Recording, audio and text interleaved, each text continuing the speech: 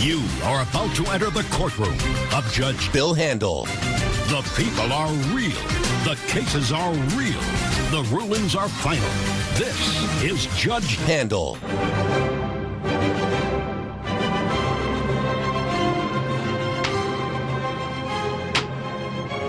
It's time, ladies and gentlemen, boys and girls. Why do you say that? Who the hell says that? Or do they have a case? Wayne Resnick, every week, researches cases that are either about to be heard, or have been heard, decided, and are on appeal, or have been appealed and have been decided. Does that make sense? It does. Yes. Okay, let's start. You know what I got to do first. Oh, yes.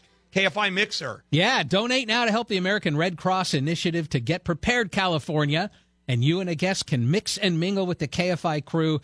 It's an exclusive evening at the beautiful OUE Sky Space in Los Angeles. Cocktails, appetizers, meet all the team, live Q&A, photo opportunities. You have to be 21 years or older to attend. They're limited tickets, so you want to get them before they're gone. For more details, log on to KFIAM640.com and search the word mixer.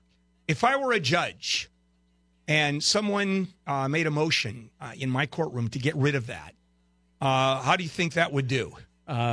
Summarily granted without even hearing from the other side. That is correct. Okay.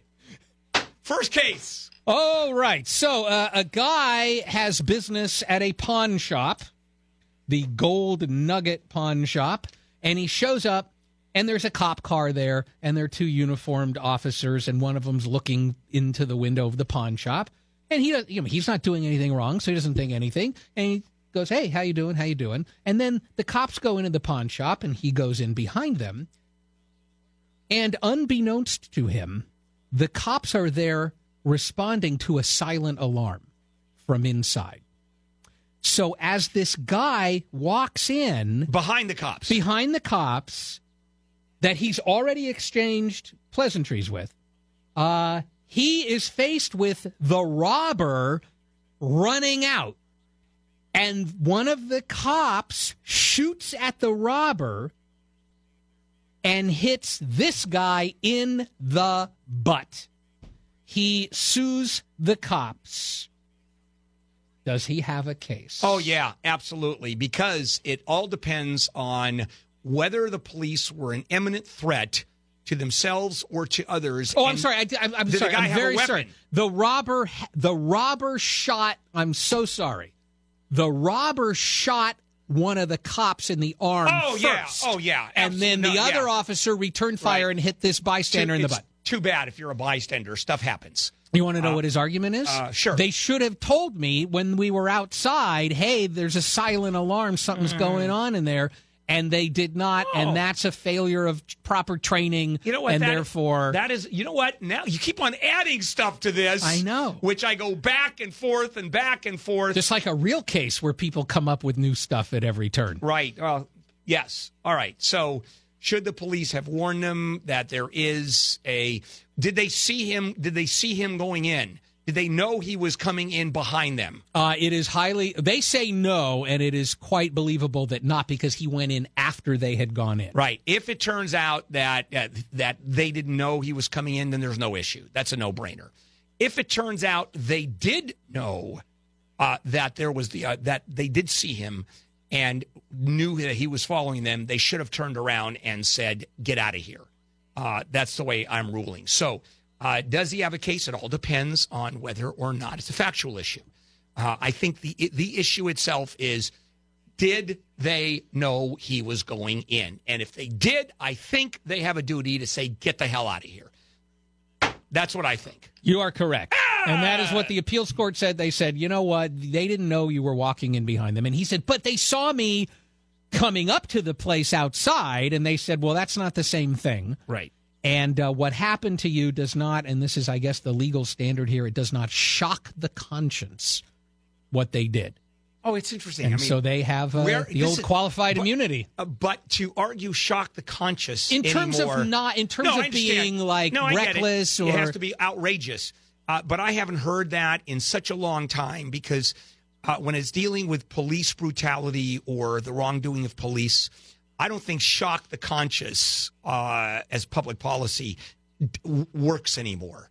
I'm surprised the court said that. Okay, let's do one more. All right. This has to do with a union, and there's a nursing home, and they had a vote whether they were going to be represented by a union, and it passed 35-31, and the company immediately appealed and said, oh, no, there's so many problems with what happened. Representatives from the union were approaching people as they were coming to work and standing in the way of their car to tell them, hey, you should vote for the union. And two people said that they felt that they were being threatened with physical violence by representatives of the union. Okay. And therefore, the vote was not free and fair. So far, that's easy. And that's the case. That's the case. If there's any credulity to the coercion or stopping people from coming in, union screwed. Oh, come on. Coercion? Threatening violence if they don't vote their way? Please. Well, the Court of Appeals for the District of Columbia said they still get to be represented by the union. See, that's crazy. The company cannot undo really? That they election. Can't undo straight-out coercion. Well, assuming they believe that. Assuming the commission believed that. They got into a big argument about, was it coercion or was it just enthusiasm? That's in terms of coming up to the cars. I don't think they can and even then the other thing had to do with it was generic allegations of the union's going to F you up if you don't vote for the union. But was it a specific union rep that they said that? Yeah. I just don't. Yeah, that's the courts being weird. That's all that is. I can't imagine where they argue there's duress and there is credibility to the duress. That's assuming that the court believed that. And maybe the court found that maybe these things happened, but we don't feel anybody voted the way they didn't want to vote because of it. Maybe, or they just didn't believe the people that work there, the employees. That could be. Court is nuts. Okay, that's my ruling. There it is. All right, coming up, we'll finish this up. Fair enough? KFI AM 640.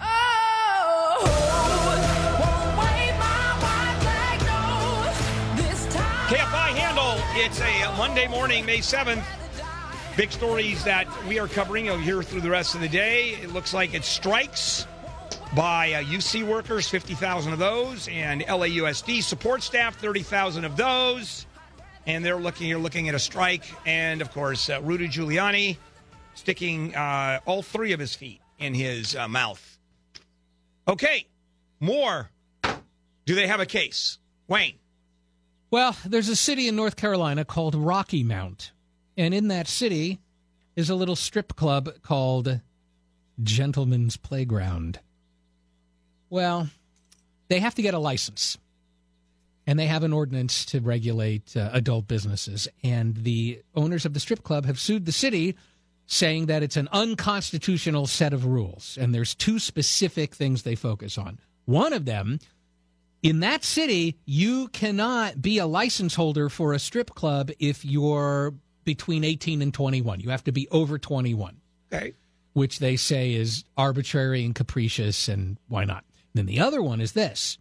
They say the police chief there basically has unfettered discretion to approve or deny these licenses because one of the requirements is that the license, if granted, would be for a business that's operating in compliance with all the other laws. And you think of obvious ones, zoning, health laws, or whatever. But because the ordinance doesn't say which laws, the chief of police can decide any old law that he wants that maybe you would not be complying with. I deny your license. So this goes all the way up to the federal appeals courts because the district court judge basically said, bah, strip club, shut up. The strip club said, no, we're not going to shut up. So they go to the Fourth Circuit Court of Appeals, and what do you think happened up there with those two things? Well, I think the first one, you have to be 21 years old to have a license. I think that would fly, is my guess. Much like selling alcohol. Well, it depends. If you're 18 years old and you can attend a strip club, I don't know why you can't then open up you can have a license, all things being equal. But I'm going to say that one, I think the court would have an easier time upholding. As far as the police chief is concerned, if the strip club has met all of the elements that every other business has done, to give the police chief that much of an arbitrary power that's capricious, and it sounds like he just does. He's saying no just because he does not like strip clubs. And he is putting his moral position onto this. I'm going to say strip club wins. Yes, they do. And what the appeals court said is, if you're going to have a requirement that you apply, that you follow all laws, you have to list the laws. That way, someone can objectively determine whether you denied them a license because this health law and your kitchen doesn't have a venting hood that you're supposed to have. But because it could be any law that he could come up with out of his head, they said overbroad prior restraint, basically, is what it is. Okay. All right. So far, so good. I like this guy in this case. I like him a lot. First of all, I like his name. His name is Levi Stoltzfus. And nice Dutch-German name. I guess, yeah. And it makes me think of those stroopwafels. So over the course of his life, he saved money. And he got to the point where he had saved $541,000. I'm sorry, $541,100. I don't want to slight the man's accomplishment, which he kept in cash at his house. Well, one day he decided I should probably put this money in the bank. But I don't want one of those pesky currency transaction reports if I deposit more than $10,000. And so over the course of about a month, he made 58 different deposits. All of them were under $10,000 at least 10 different banks. And most of the deposits were between $9,000 and $9,900. Well, one of the employees at the banks goes, this is very suspicious, because it just so happens that it's illegal to structure your transactions to avoid the reporting requirements. So he gets charged and he gets convicted and he appeals. And this is his argument. It's not, I'll tell you right now, the argument isn't that great. He says the law against structuring your transactions so no reporting requirements are met is unconstitutional because I didn't have any criminal intent. That's his argument. It's unconstitutional because I didn't have any criminal intent. Now, you know there are laws that are intent crimes and there are laws that are not intent crimes. And this particular statute does not say that he has to willfully do it. The two elements are you make the deposits of less than $10,000 and you're aware of the reporting requirement. You're aware that there's a requirement. That's all that's necessary under the statute. So an underlying criminal act that means nothing, whether it is or isn't, because the law in and of itself demands it, and it's not an underlying intent. That's all there is to it. Yeah, you're equally guilty if the money is 100% legitimate, and you're not trying to get away with anything. Although who wouldn't just put it all in if you weren't trying? But some people go like, I don't want the IRS to come around. And they're going to ask. You say, I've saved it over the course of years, and you're done. And it's just stupid. And there's civil forfeiture, too. Well, that's the other part of it. They took all of it. He could apply to have it back, and they will keep 15. Because I think, well, I don't know. It's a criminal forfeiture now. Right. And this was another part of his argument. It's sort of a separate thing. He said, that's too much money. It's cruel and unusual punishment that you took all of my life savings. That's correct. Now, and they said, but you structured all of your life savings. And it could go either way, by the way, because I was once involved in a case.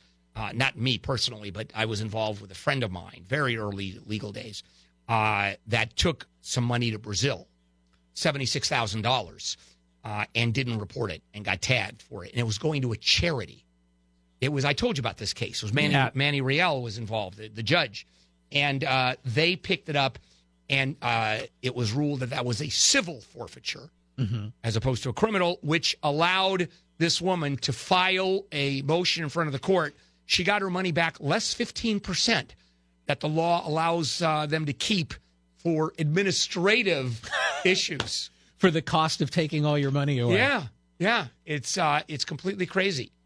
All right, that's good stuff. So I was right, except in the one case. You're 3 for 4, and that one case is one of those nutty cases where if you see it on paper, you would think it goes one way, but who knows what actually happened live in the courtroom. Yeah, it could be that it was a bad argument made by a lawyer. The other side just had a really more persuasive argument, even though wrong, like a good defense attorney. Or you had a judge who, maybe had a little bias in his head. Could be. One way or the other. It does happen. Thank you, Wayne. All right, we come back again tomorrow when we start this all over again at 5 a.m. with Wake Up Call, and then I come aboard at 6. And Jennifer Jones-Lee is back, and Gary and Shannon are coming right up.